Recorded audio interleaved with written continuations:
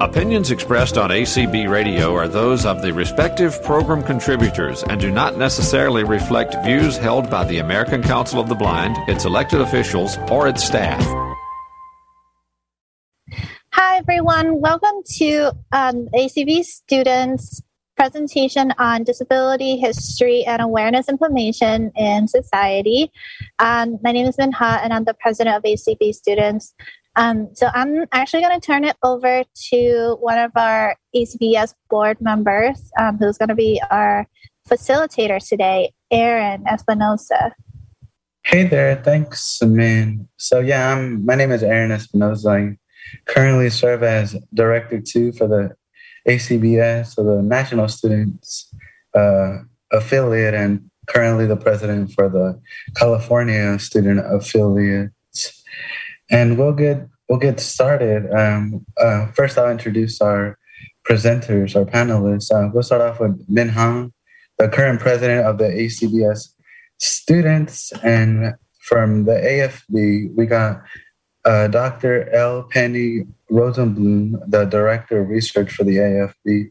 And we should be getting ACB President Dan Spoon joining us in a little bit, hopefully.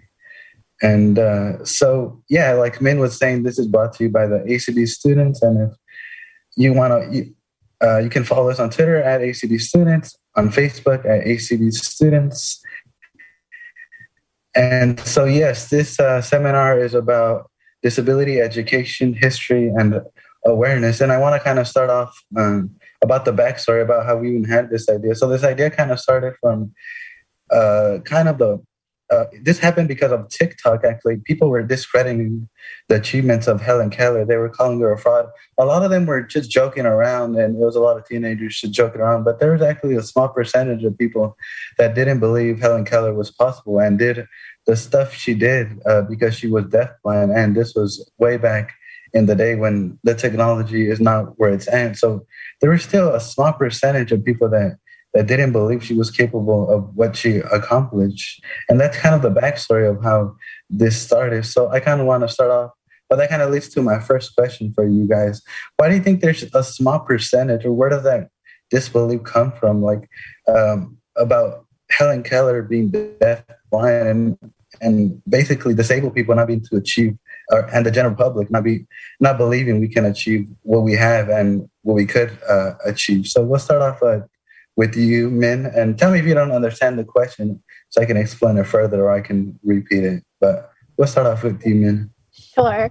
Okay, so this is actually something that when I was reading about it and kind of hearing about this small percentage of,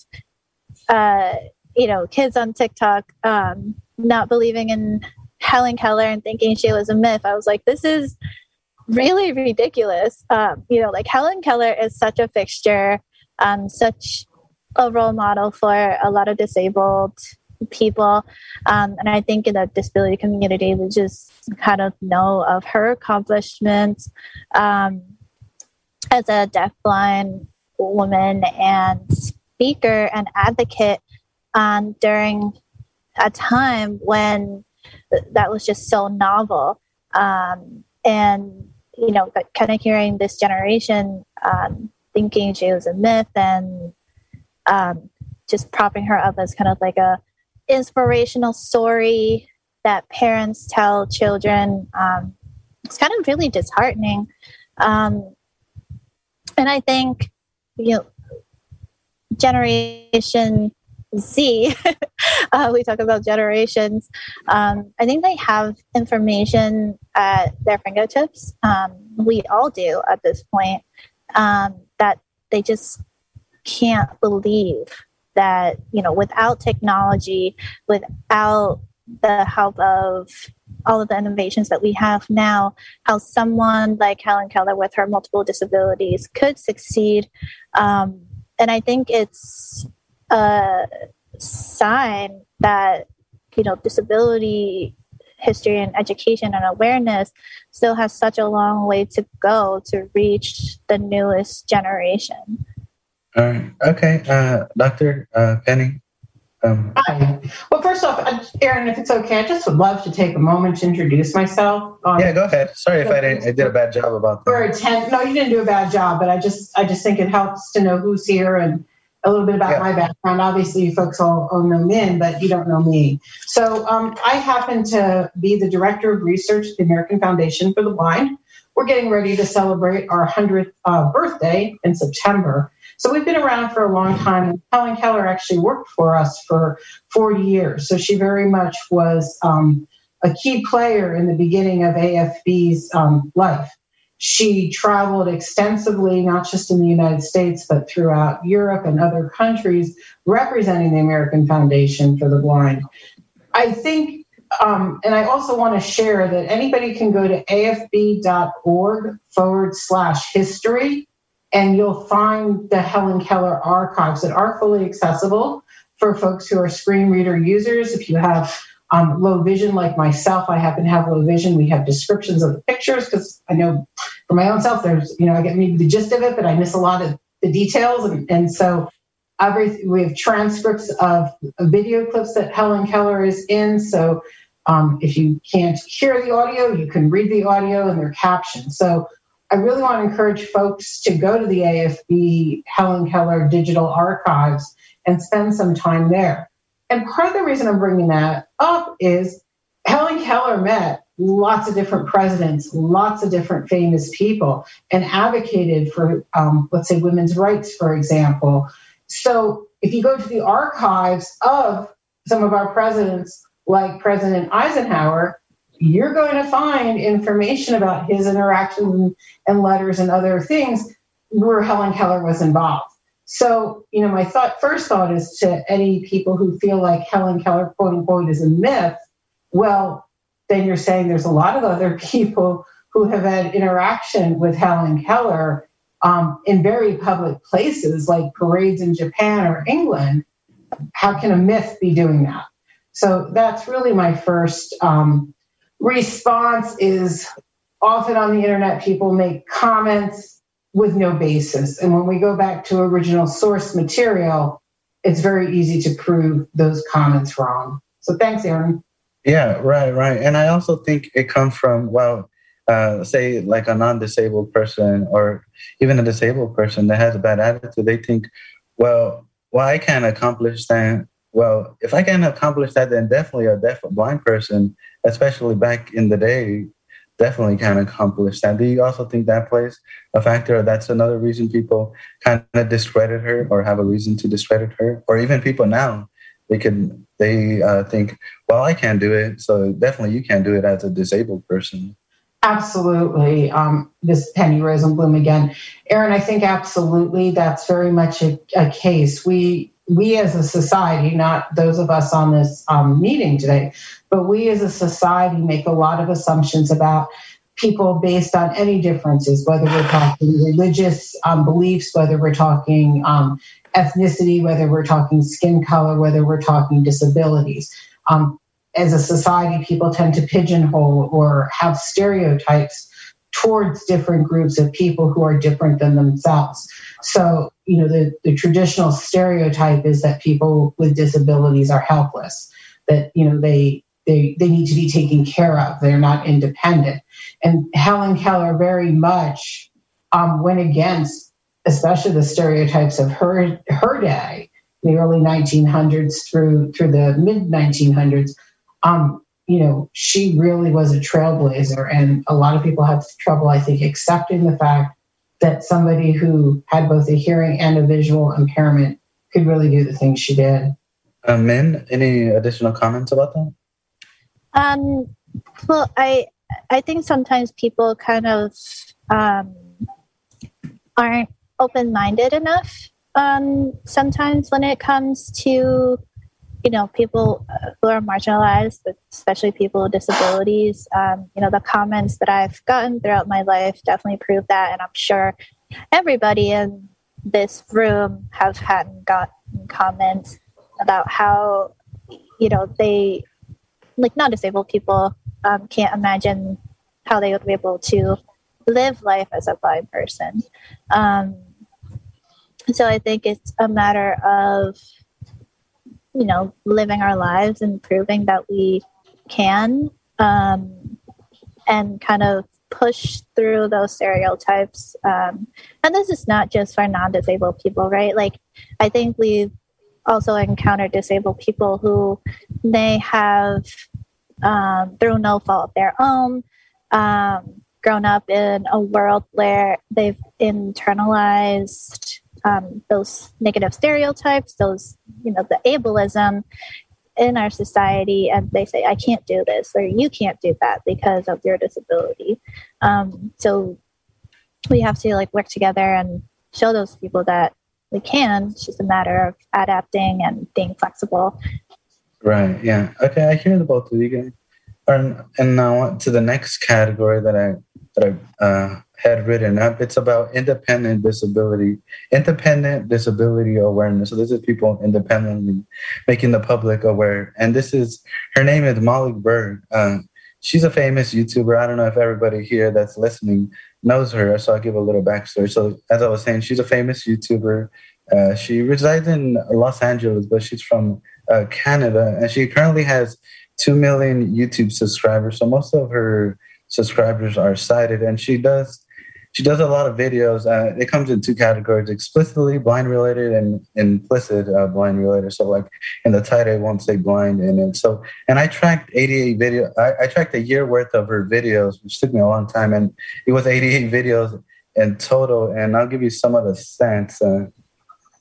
So on average, the length of the videos is 23 minutes, 200,000 views, and about 1,000 comments on each video. But the reason I bring her up is, so there was some backlash around January about her, because a lot of blind people were saying, well, she doesn't represent me because this is how I do it, or this is how I do it, and she's not doing it the way I do it. So she's not representing me right and the community right. And a lot of people criticize her because she has a lot of resources, whether financial resources or other resources available that the general blind community doesn't. A lot of them have trouble with school, housing. So she got a lot of backlash because of that. But do you think it's some anecdotal evidence has shown people by their friends or just people in general on the streets will be saying, hey,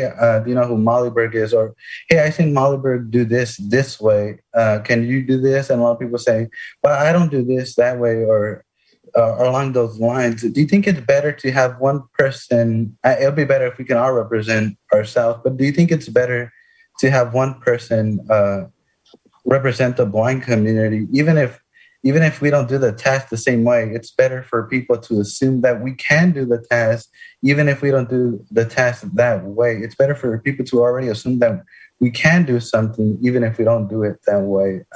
We'll start with you, Dr. Penny.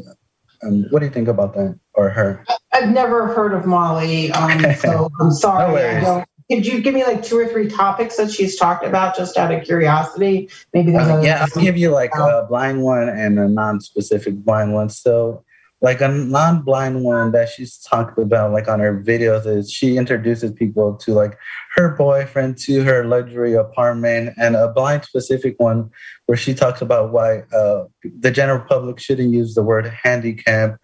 And another blindness specific one is 5 facts about blind people that the general public. So she's basically bringing awareness to blindness. And thanks. That helps a little bit, Aaron, with some background. So I happen to have low vision. So I ride a single bicycle. I'm very careful where I ride. I tend to ride the same routes, and I'm probably the only person in Tucson, Arizona, who slows down for a green light, because I want to ride with that intersection when the light's red, because I want that parallel traffic with me. Okay. So I ride a bike differently than my friend Barbara, who I rode with this morning, who's fully sighted. We both ride bikes, but we approach it very differently. When I have to make dinner, which I don't do very often because my husband's a great cook, if we're having spaghetti, I put the water on before I make the salads, because the water has to boil for 15 minutes. My husband, on the other hand, has to make salads first because he doesn't want to contaminate the vegetables with anything. I still can't figure out how water in a pot could contaminate vegetables. That's his process. He has to make the salads first. And then he wonders why it takes 2 hours for him to make dinner. I have learned to leave the room and I go in my office because I just can't be there. So my point in this, besides making me laugh here, is different people approach things differently. And I would hope that this woman who's doing these videos would acknowledge that as part of her. This is the way I do it. These are the 5 facts I think are important. This is the way I travel. And would potentially invite others to join her. If she's got this big of a following on YouTube, would potentially invite others to join. So maybe this is something the AACB student group can do, is reach out to her and just say, hey, we love your videos. Wondering if you'd consider having some of us as guests, because we'd like to share our perspective, which is a little bit different than yours, but that way your viewers will get different perspectives.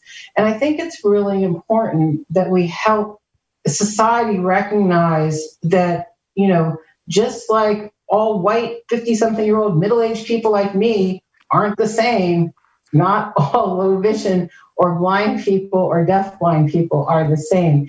And when we have, Helen Keller out there on a flag, so many people think that vision and hearing are combined, or so many people think that a visual impairment means that you're totally blind, or that legal blindness means that you can't see anything. And yet, look, that person's walking around and using their vision. So there's so many misconceptions out there, and we don't want any one person trying to represent it all. So I'm sort of hoping I was in the ballpark of what you were looking for, Aaron. Yeah, no worries. No worries. Great answer. Min, how do you feel? Yeah, so I would definitely agree with Dr. Rosenblum. Can I call you Penny? Yeah, absolutely. You can call me Penny. Okay, thank you. I think when it comes to disabled people, the general public and society kind of want to have this, one person to kind of look at and use an example. And Molly is a, great example of that. She has a lot of followers and a lot of views on YouTube when there are other disabled people on YouTube, figures. I think they're called influencers now, blind or just disabled in another way. But they're not getting the visibility for some reason or another. And I think we need to be better at raising awareness, for one, and kind of raising the voices of other disabled people in the community. And like Penny said, we're not the same. We're disabled, but my blindness is different from your blindness. And the way I do something is not the same way that you do something. And I don't think people out there would expect, like any other type of identity to be the same. Like, every Asian person is the same. I'm Asian too, and I've definitely gotten that, but we're not. And so it's just a matter of being aware of the varying differences and perspectives that each person, yes, we are a community, but we're also individuals, and that we're not just this monolith of, the blind person or the deaf person. We do things differently.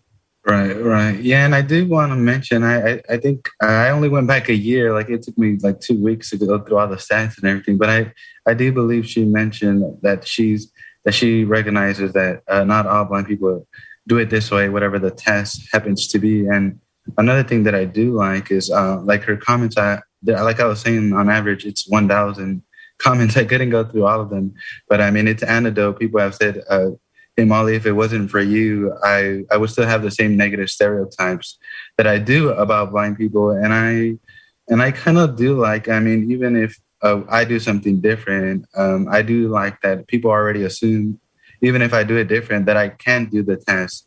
I don't have to advocate every single time I go out. Like, if everybody knew of her and she was that influential and effective, we wouldn't have to continually advocate every day when we go somewhere. Hey, how do you do this? How do you do that? They already assume, even if it's Molly Berg doing the work for us. That's how I just feel.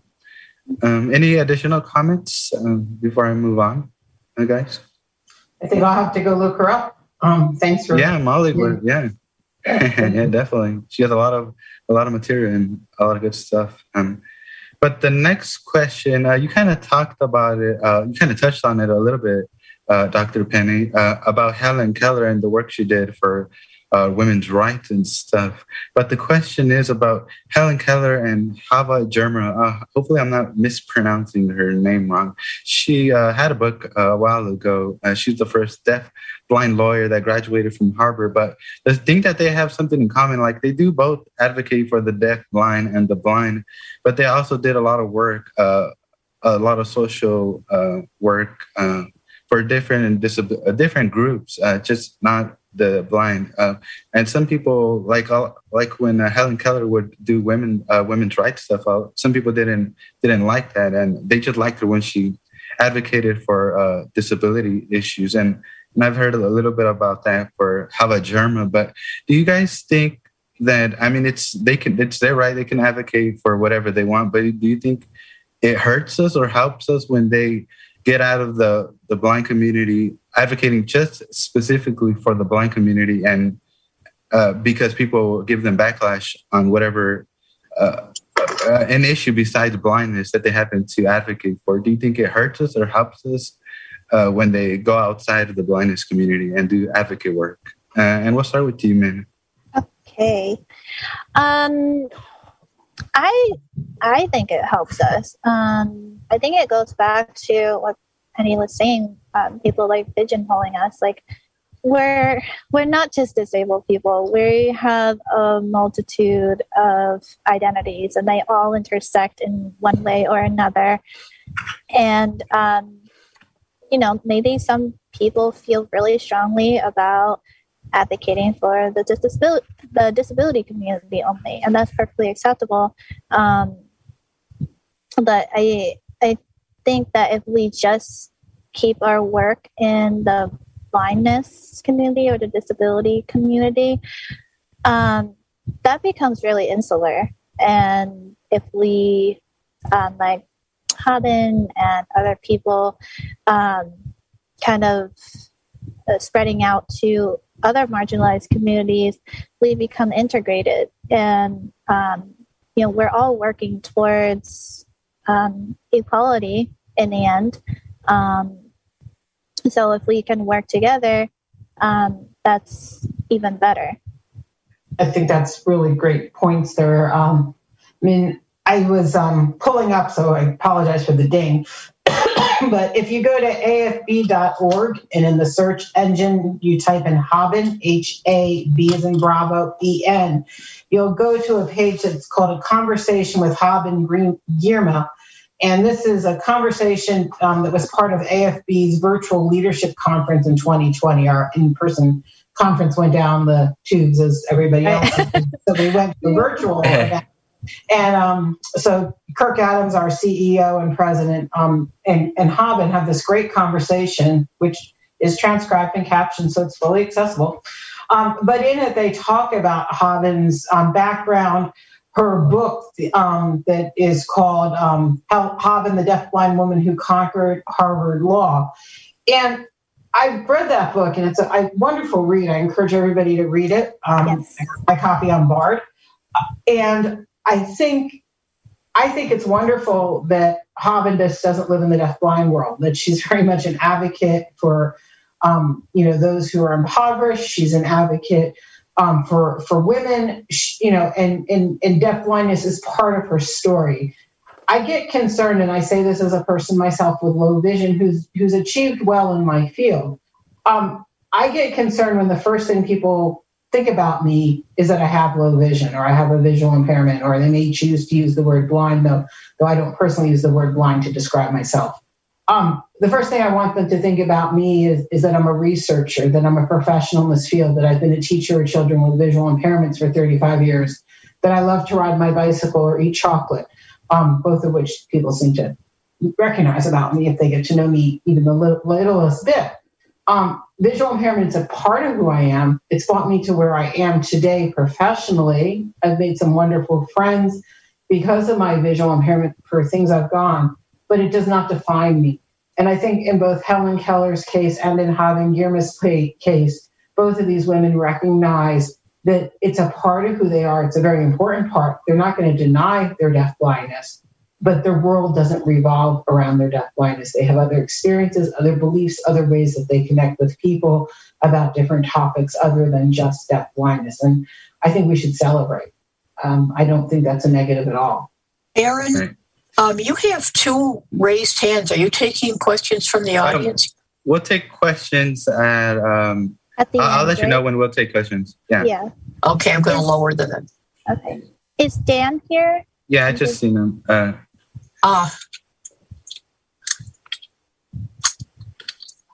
Dan, would you like to, well, you don't know what we've been talking about previously, so I'll just move on to the question, but I've seen that you're here. Did Dan come in? I didn't hear him. Dan's... Yes, I'm here. I apologize for being late. I got way late, so apologize. Stand by. No worries. So, all right. So, guys, this is Dan Spoon, ACB president, and he's one of our panelists. So we'll go on to our question, the next question. And you kind of touched on it, Dr. Penny, about language, about how you define yourself blind, not blind, but low vision. But the question is, I started off, I noticed a while ago that the autistic community, instead of using awareness, they use acceptance. So I would like to know if you guys think we should start using or adopting that word instead of awareness, acceptance.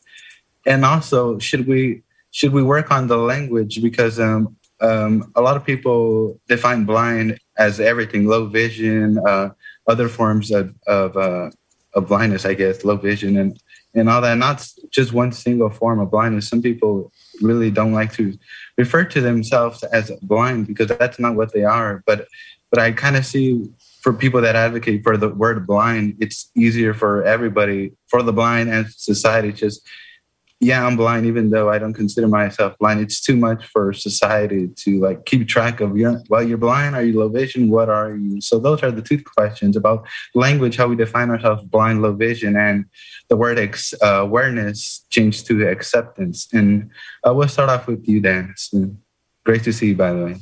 Oh, well, sure. Well, thank you all. Thanks for inviting me this evening or this afternoon. Well, things evolve and change. I find myself now using the terms blind and low vision more than visually impaired, because I do think a lot of people think of themselves as someone that is experiencing some level of vision loss, but they don't necessarily think of themselves they definitely don't think of themselves as blind, and they don't really think of themselves as having a quote unquote visual impairment. That's kind of has a little more of can have a little more of a negative connotation to it. So I think language is important and it continues to evolve.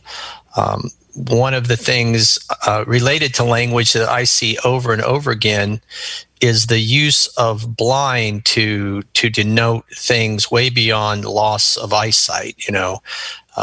You'll hear you'll hear commentators on radio shows or television shows, very smart, intelligent people, but they will use blind to mean that was so simple a blind person could understand it.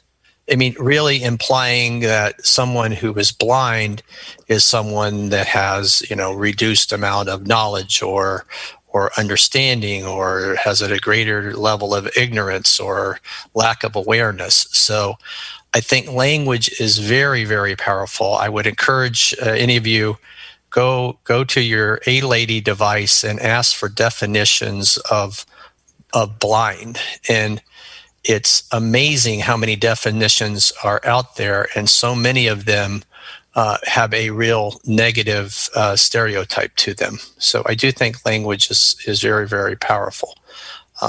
So I'll kind of leave it at that. When you say awareness versus acceptance, I don't know. That's an interesting concept.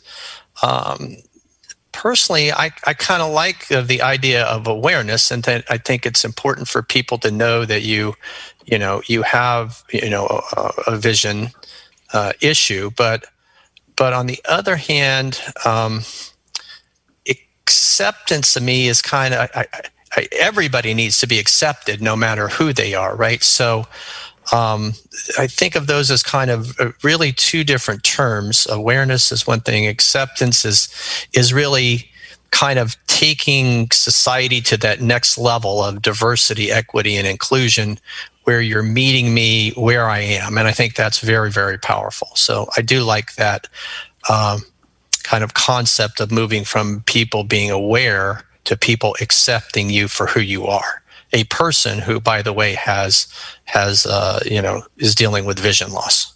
So, Right.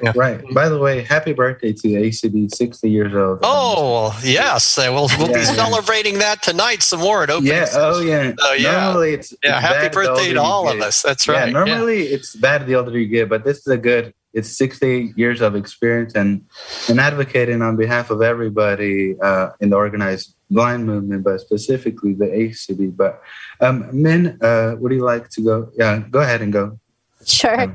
Thanks. You're asking really great questions. I think language is very powerful, and I think growing up in our generation, we're seeing more now people understanding what an impact language and the words that we use can have on individuals and groups.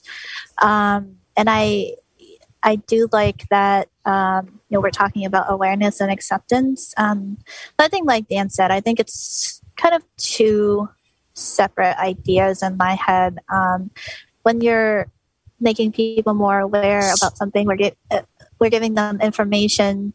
We're making them more cognizant of the fact that disabled people are here and we're living our lives, and of the adaptations that we're using to be successful and to be independent. The acceptance kind of means like you should accept me for who I am, for the entire package. And I think that's a little bit different because I'm not accepting or I'm not expecting some random person on the street to accept me. They don't really know me, right? Mm-hmm. We can be very different people that have nothing in common. So, I rather than just be aware that I am a blind woman and that I might do things differently. But that doesn't necessarily mean that we have to accept each other. But kind of going back to the words that we use, I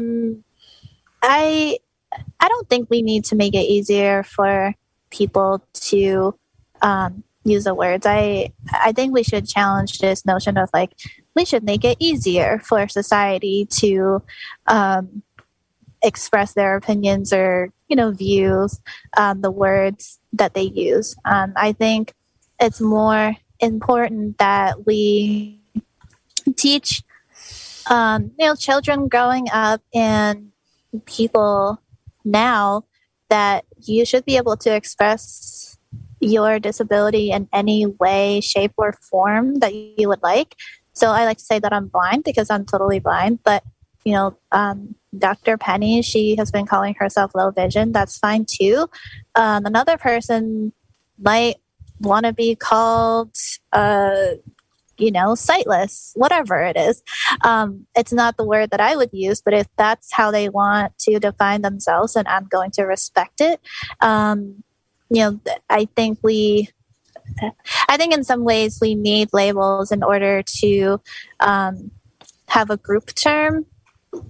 We can't use all the words that people would like to be described as, but in terms of interacting with one another, just like we ask people now what your preferred pronouns are, I think it's important to ask, how would you like to be referred to as a person with a disability? Right. And Dr. Penny? I love, Min, what you said about we ask people what pronouns they would like to be referred to, and that idea of asking people how they would like to be described. In my role as the director of research at the American Foundation for the Blind, I spend a lot of time thinking about words and the meaning of words. And right now, I knew I would find a way to give a plug for a survey that's doing at AFB, and it's called the Journey Forward. So we want to know about your experiences as somebody who is blind, low vision, or deafblind. And I'm saying those words very specifically, and I'll say why in just a moment, during the COVID-19 pandemic. So if you go to afb.org/JF, you'll learn about our Flatten Inaccessibility study and get a link to our Journey Forward study. So we did Flatten Inaccessibility right when COVID started in April of 2020. And had 1,921 visually impaired people who shared their experience. And as we looked at the data, people's comments about, this was back when you couldn't find toilet paper in grocery, shelves were bare, and you were wiping down your doorknobs in your groceries. It was interesting to read the comments that people left about, well, as somebody who's blind, as somebody who's both visually impaired and hearing impaired, as somebody who has a dual sensory loss, as somebody who's deafblind, as somebody who doesn't see well. And it really was kind of interesting for me, not that we've gone back and really looked at the terms that people used to describe themselves, but there was all different kinds of terms. Now, the concerns were very similar, like how am I going to get my groceries when this app isn't accessible? Or how am I going to get places when I don't want to be anywhere near other people and people don't want to be anywhere near me and there's nothing in my community I can walk to, so I have to get into some kind of vehicle. It didn't matter what you chose as a term to describe yourself. There's a lot of continuity in terms.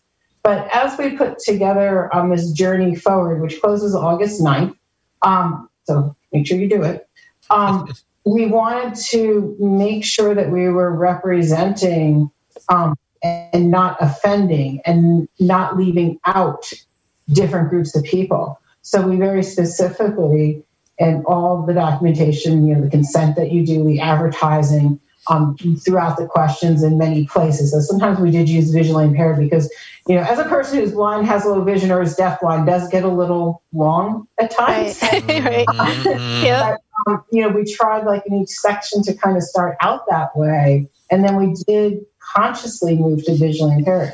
So our team did spend time thinking about the words and what does that mean to different people. I love your idea of picking the pronouns that describe you. I'm seriously going to think about doing that for my own self. As far as the awareness question, I guess to me, this is me personally, not the director of research at AFB. I feel like I spend a lot of time building awareness about visual impairment, that's one of my roles as somebody who happens to not see well, or is low vision, whatever term I choose to use.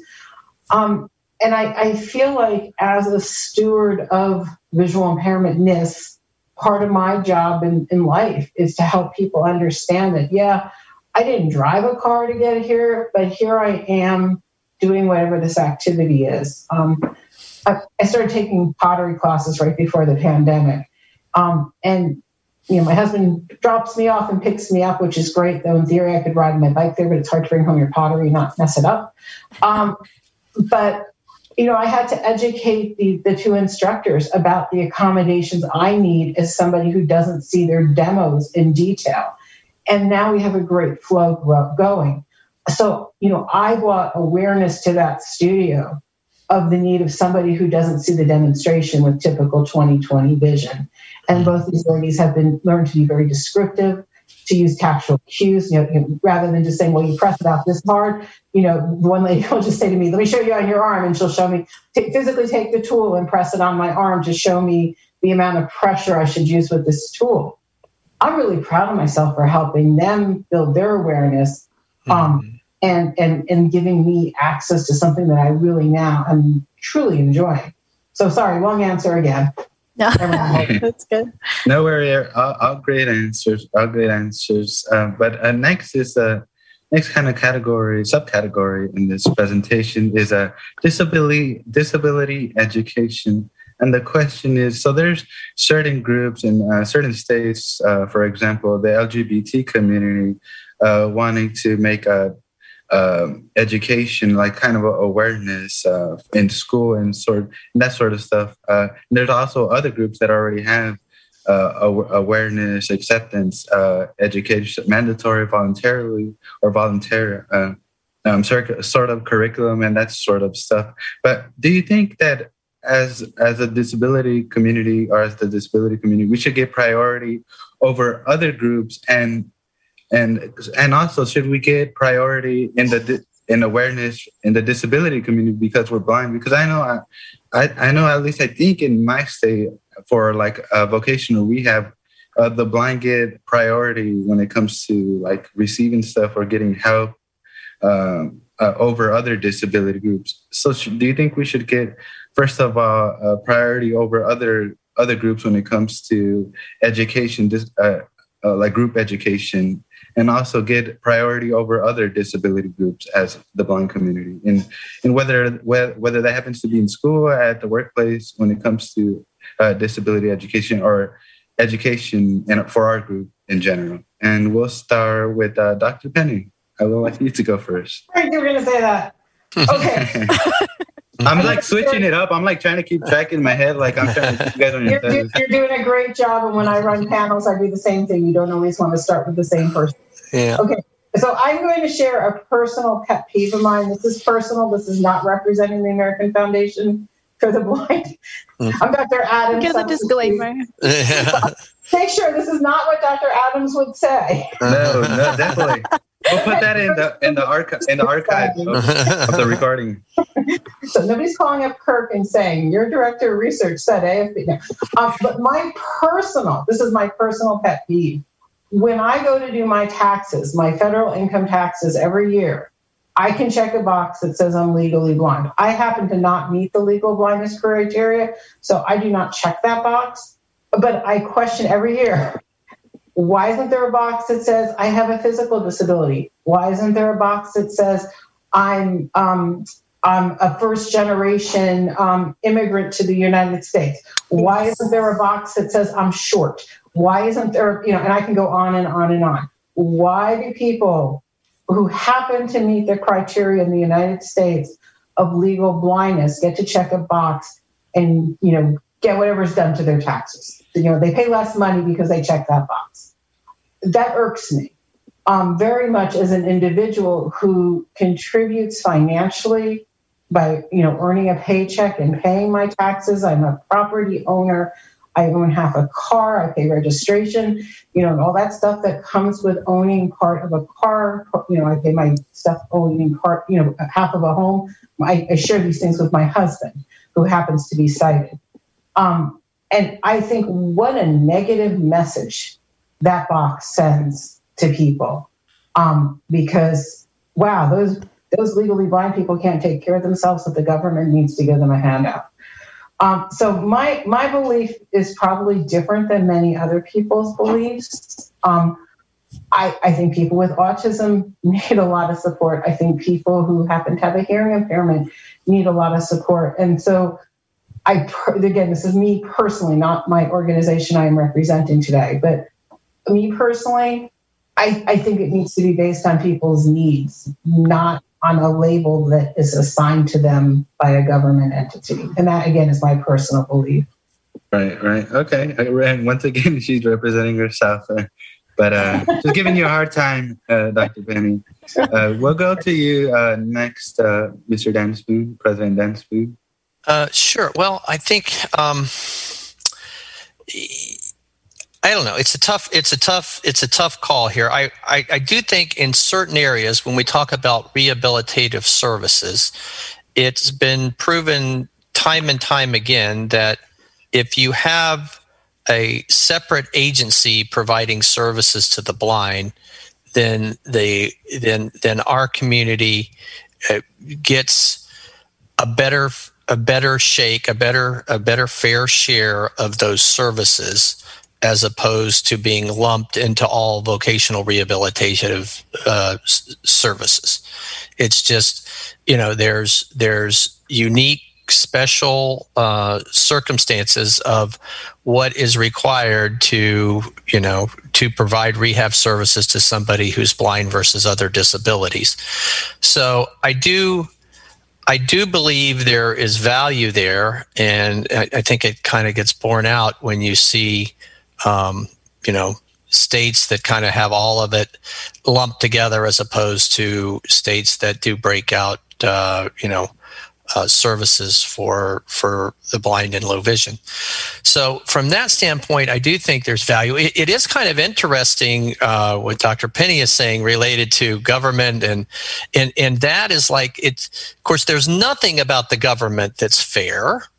And what is kind of interesting there is, 40, 50, 60 years ago, the blind and deafblind community had a wonderful advocate in Helen Keller, who got a lot of these laws put on the books in the United States that still exist. There is, a different amount of compensation if you are blind for Social Security disability insurance, for standard deductions on income taxes. And a lot of that got put into effect, many, many years ago. And it is a stigma that we have to deal with and overcome, because it's saying, oh my gosh, there's lots of bad disabilities, but the worst one is being blind. Mm-hmm. And so that is, something that is very, very prevalent in society that we continue to, to have to advocate against, and try to change social views and norms about. So I don't, in some of those cases, I don't really see, we get sometimes that extra benefit, and I'm not sure why, except that it's history, and once a law gets put in place, it's hard to modify it or change it, and so I think in some cases, if you look at SSDI, it can actually lead to kind of a glass ceiling for our community, that you're almost incentivized to make income to a certain level, but you're really afraid to go over that cliff and lose your benefits and lose your health insurance, and there's a huge disincentive. And this really comes into play with education, because that's probably a $20,000 to $25,000 a year benefit. So if you go from making $2,000 a month to $3,000 a month, and you lose $2,500 a month in benefits, you're worse off by taking that job that could turn into a career for you. Mm-hmm. So be very interested to see what others as students and people think about that. But do you still see that in today's community as a disincentive sometimes for our community? Right. Yes. Great answer to that, Min. Yeah. So I think when we talk about issues like this, it gets very political. Mm. And I think it's, Dan, you brought up a really great point of there's this issue for students and young professionals nowadays, I feel like, where we have to choose between our career or making sure that we have the benefits that we do. And I think personally, I've been in that position where, I was making a certain amount on SSI, and I had internships and jobs, and I had to, mostly it was the health insurance benefit that was the biggest concern because I have these health issues. And I think it's really sad that the system worked the way it does. And I think it's a holdover from that stigma from, the past where people thought that people with disabilities couldn't work, maybe shouldn't work. And so, that's why we're here in ACB to try and get those laws to change.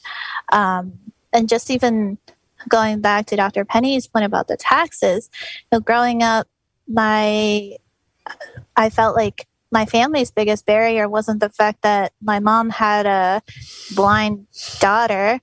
It was the fact that we were immigrants, and it would have been really nice to have kind of a tax cut because, my mom was supporting children, and we were immigrants, and she couldn't get kind of a higher paying job because she didn't speak English, all of these things. And I think it ties into, I'm a big proponent of looking at intersectionality of all of different identities. Because again, like we're not just disabled people, we have all these other identities that impact how we move through the world. And so no, we shouldn't get priority of any kind. And I think when we implement disability education and history, why don't we put Helen Keller in the women's rights movement, in the civil rights movement, so that she was a disabled person, but she was also a fierce advocate for women. And so if we kind of center people with disabilities in all of these movements and highlight their multiple identities, I think that would make our history a lot richer instead of kind of focusing on kind of like the more Eurocentric history that we're presented in a lot of our public school systems today. Right. Yeah, all great answers. And now kind of more specific, this is blindness campaigns to bring in awareness, and it's a Blindness Awareness Month, which is in October, I think October 15. Hopefully, is that White Cane? Hopefully I'm not getting it wrong. I think that's the day. Feel free to correct me, but this is my personal opinion and where this question comes from. I personally believe it's very ineffective and kind of worthless. The reason I feel like that, and kind of getting to the question, is I feel like only the people that are aware of this and that really do anything, and because it's so ineffective, I feel like the only people that it really affects is the blind and like our close friends that already know we're blind and know how to treat us and how we're the same. I really think it's kind of useless for the general public because it kind of stays in the community. It's like kind of a bubble when we put this Blindness Awareness Month together and promote it. It kind of really stays in the community and is very ineffective, at least in my opinion, and what I have observed. I think it's just, it brings in money for certain organizations, and that's good, putting money so we can advocate. Even if you don't disagree, if you agree or agree with that organization, I feel like that's a big reason they keep doing it. I kind of think that they know that it's very ineffective, like it has limited reach. But I would like to know how you guys feel about this, about Blindness Awareness Month. And we'll start off with Min. You can go first. Min. Once again, I just want to say, sorry, man. I just want to say this is how I personally feel, not representing ACB or ACB students. But go ahead, man. Sorry. All the disclaimers. Yeah. We don't want to get in trouble. That's right. So I go back and forth on this. I think having days of celebration is really important, even if it doesn't go beyond our community. I think it promotes morale. It promotes the feeling that, we are here. We're speaking out. We're raising awareness for our group. And, that that sense of belonging and collaboration is really helpful when you're an advocate in your community, because sometimes advocacy really sucks. It's lonely sometimes. It's hard. It feels like you're fighting an uphill battle all the time. But when we have these types of celebrations, it doesn't make you feel like you're alone and like you're participating and contributing to a bigger cause. So I think that's important. But like any other type of celebration, it has to take momentum. It takes time and resources to reach a broader audience. So even if it's kind of ineffective now, it might not be in 5 years, 10 years, 50 years. Right. And Mr. Dan Spoon, President Dan Spoon, you can go next. Sure.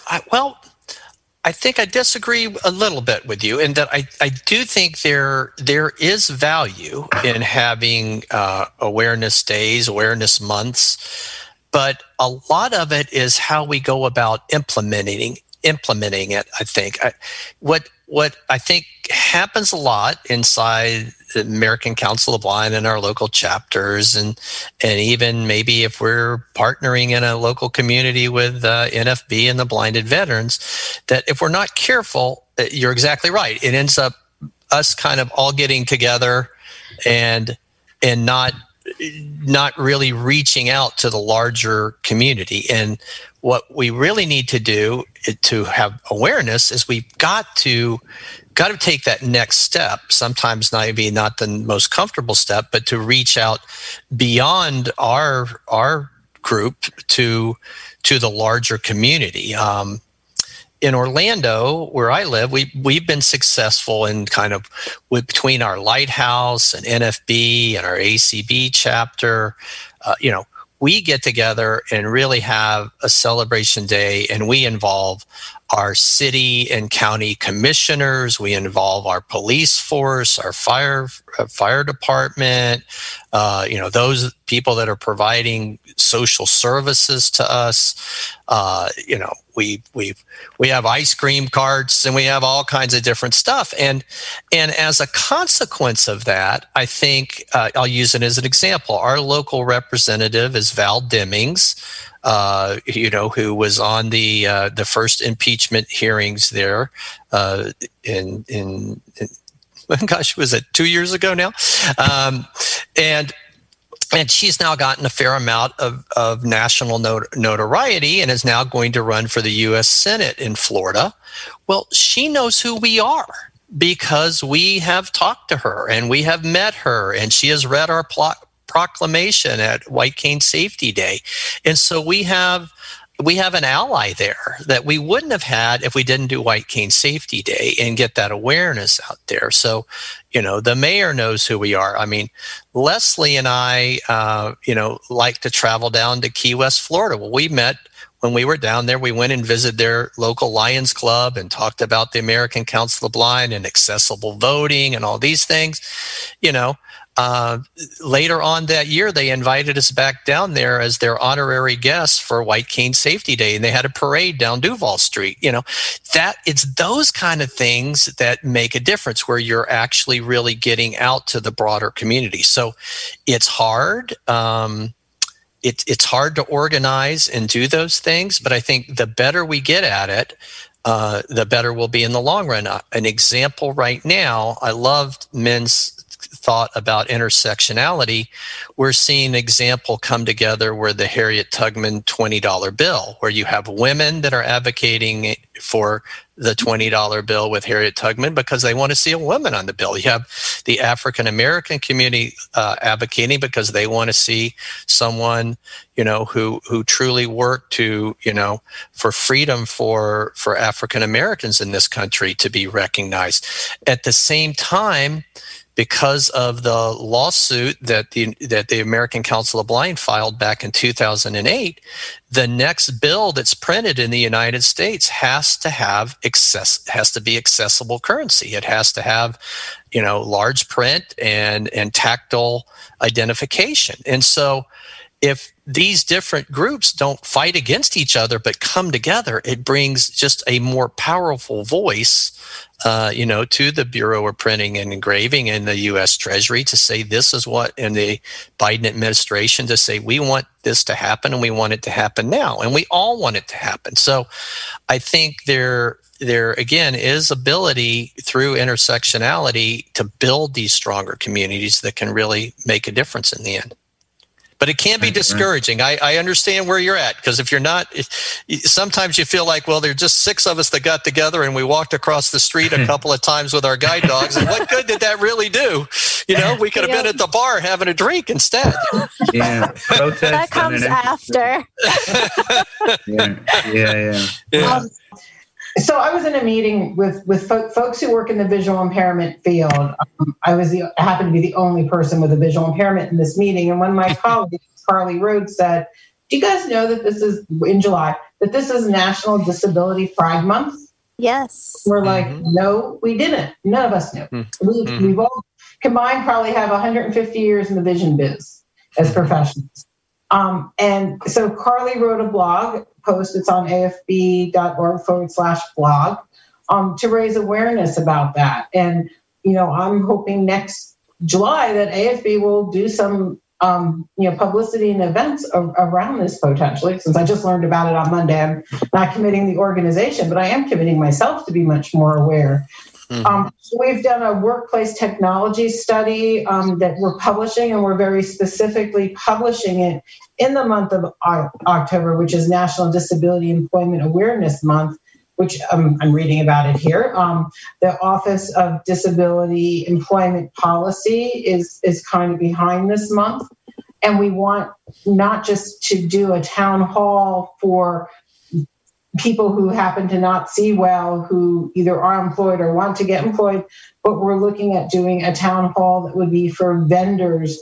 So, folks who make, we're going to learn PeopleSoft software and Salesforce software that is used in the workplace that isn't very accessible, so that, Microsoft and Google, we don't want to just talk to the visually impaired people. They know what the accessibility challenges are. We want to raise that awareness for folks who make tools for people to use in the workforce, and those tools might not be accessible. And also for employers on, hey, just because somebody happens to show up with a cane or a guide dog for an interview doesn't mean that you just say, oh, I'm sorry, we filled that position, bye, which is what a lot of folks in our survey are telling us happens to them. All of a sudden that job doesn't exist. So I think these months and days are important, especially if we look at, as Dan said, how do we reach those outside of the choir, so to speak? So thanks, Aaron. Great question. Yeah. And before we open it up for questions, I want to thank Minha, the student president of at the national level for the students, and Dan Spoon, ACB president, who's going to party later on tonight at General Session celebrating the 60th birthday. And also happy birthday to AFB, and thanking Dr. Penny from the AFB, which great resources, and everybody should check them out. They're very data driven, which I like. I like data and stats and all that stuff. It tells a great story, and it's hard to deny data and stats. And once again, if you like what you're hearing, you can check us out and follow us on Facebook at ACB Students, and on Twitter, ACB Students. And now we can open it up for questions. Josh Pearson is first. You may speak. Yes. Hello. This is an excellent panel. I really appreciate all of your perspectives. Thinking about the idea of disability awareness and education, I think we as a community have an ownership to not only teach the world at large about disability, but also each other. That's a large piece of what I see missing. People come into this community, but they lack the foresight and the knowledge around all of our disability history, in particular, our blindness history. I'm trying to do that work in capturing our modern day history, but also I'm looking to build a platform that teaches disability rights, teaches about systemic ableism, good grounding in blindness history, all of that kind of stuff. Question for Penny around funding for something like that. Are there areas that you would advise somebody doing that kind of oral history work and other related historical things to look into? And then specifically as a community, we have seen in the past year, unfortunately, with the result of all of the racial related protests, a massive amount of awareness when it comes to racism and literally spelling out this is what the everyday experience is like. We need to do that same exact thing with ableism, or nothing is ever going to change.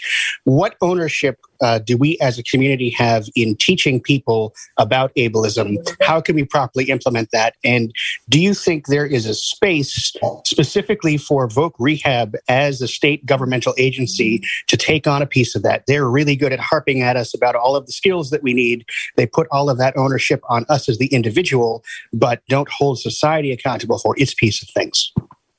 Well, Josh, I wish we had about 2 hours. It sounds like it would be Just one quick thing. We have 8 minutes, so I do want to get as many questions. So keep your answers and questions short and sweet, guys. We definitely appreciate you guys liking this panel. But sorry about that, Dr. Penny. Sorry. No, it's okay. I'd like to give my email not just to Josh, but to everybody. So I'll say that at the end of my response so that folks can write that down, because I'd love to continue the dialogue with Josh and with anybody else. AFB is interested in preserving history and making history. So if you go to afb.org/history, you'll find some of our resources, including information about Helen Keller. And I mentioned that at the top of the session, that we have a lot of archival information. We have staff at AFB who are very interested in archiving and working with other groups, other disability groups, to ensure that history is preserved and in that preservation is accessible, not just around those with vision loss. I think VR has a lot of influence in many states. They do tend to be very skill focused, and I would love to see a change in philosophy. I think that's going to take a lot of work and a lot of communities coming together. Thanks. Okay, next we have Bhavya Shah. Hello, everyone. Thank you so much, Dr. Spoon, Minhar, Dr. Penny, for scholarship winner here. We have one of our AFB. Don't remember AFB put money up too. They're our partners in crime when it comes to handing out scholarships. But go ahead, my friend. He's actually my friend from California. He is. I am from California. But just wanted to comment on that incredible panel. And I will keep my question brief. So it's two-part. A part of it is societal, which I hope Dr. Penny can take, and a part is organizational, which I hope President Spoon can. I was recently thinking about disability awareness as a function of the subsection, that is to say, the blind community, deaf community, and whatnot. And we touched on these themes of disparate disability groups. I was wondering, Dr. Penny, if there is any existing literature in research about how much cross-disability awareness there is. For instance, how much do blind people know about autism? Do they have a positive philosophy of it? Do they just don't know anything? And how that might lead to the consolidation or lack thereof of the disability rights movement as a whole. And leading off of that, President Spoon, if your assessment of the landscape of different disability advocacy organizations across the country, as the president of one of the largest one in the blindness space, if there is a lot of relationships between disability organizations, or there is more fragmentation than collaboration? My part will be very quick. That is a fascinating topic, and I've never looked to see if there's research on it.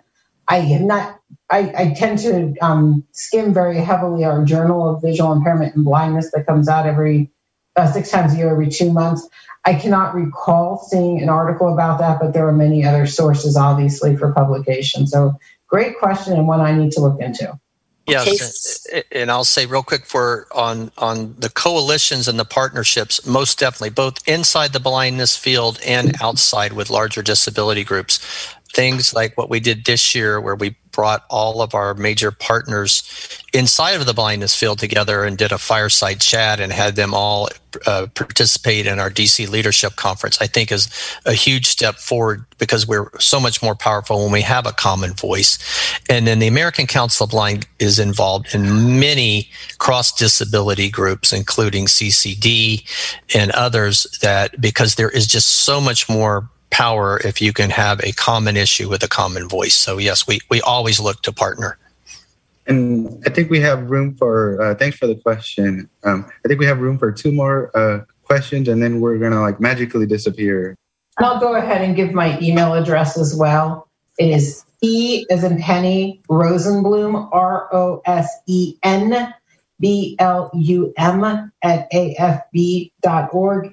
And again, I would love everybody at ACB, and especially folks on this call, to do our Journey Forward survey. So afb.org/Journey Forward. So thank you. And I'll be happy to stay for questions. Ted Chittenden, go ahead. Thank you. I just have a quick comment here. With regard to the question of awareness versus acceptance, we are always going to be looking at awareness because it's a numbers game. The incidence of blindness among the population is so low that you can go through life as a sighted person and never, ever meet a blind person or visually impaired person. So the awareness is always, always going to be front and center. So I can make a lot of other statements, but I think that to me is the most important one. Yeah, and I think we might have room for one more. And just hitting on that, the first blind person I think I ever seen was on Family Guide when Brian has a blind girlfriend. That's the first. I think I was 15 or something. And that's not even a real blind person. But one more quick question or comment. Hey, it's Sharon Strizelkowski. Hi. Hello. I have a comment and a question. My comment is, I think if Helen Keller was living today, she might look back on some of the things that she helped to institute and say it needs to be changed. She was a product of her time and she was remarkable, but she was still a product of her time, the Knights for the Blind and all that. And my question is to think about every day on the traffic report, we hear a disabled vehicle on such and such a road. Let's think of a different word. Let's have a contest and start to change that, because everybody hears that. Thank you. Yeah, I'll one little quick. Major League Baseball has now changed their term from the disabled list to the injured list. Yes. Just small word, language matters. And real quick on acceptance versus awareness. My wife and I, Leslie, we go to our local sports bar, and the first time 2 blind people walked into this sports bar, it was like, what are you doing here, right? And so then we wanted to join a fantasy football league, and they're like, it was actually a fantasy baseball league, and they're like, oh, no. These are for people who really understand baseball. So finally, after 4 years, they had 2 people who didn't show up one day, so we got to be in the fantasy baseball league. Well, we named ourselves the Blind Bats, and we started playing this fantasy baseball. Well, we won 2 out of the first 3 years. And so now we've gone way beyond awareness to acceptance, to now when we walk in the bar, they go, the bats are in the house. And people who don't know us go, oh, that is so insulting. But no, we are now totally accepted because we beat their pants off of them a couple of times. And that is a really good feeling. But it takes time, right? But it is. That, to me, that's the difference between awareness and acceptance. I love that. Thank you, Dan. That's and I guess we have to go. Sorry for not getting your questions in, but you guys can easily find Dan Spoon on ACB's website, also Minha, and and Dr. Penny on AFB's site. Should be super hard to find, but definitely email them if you have follow-up questions, or myself with follow-up questions. And once again, my personal opinions and Dr. Penny's personal opinions are different from ACB's opinions. And all right, have a great convention and happy birthday to ACB 60 years old and AFB 100. You guys ain't got nothing on them.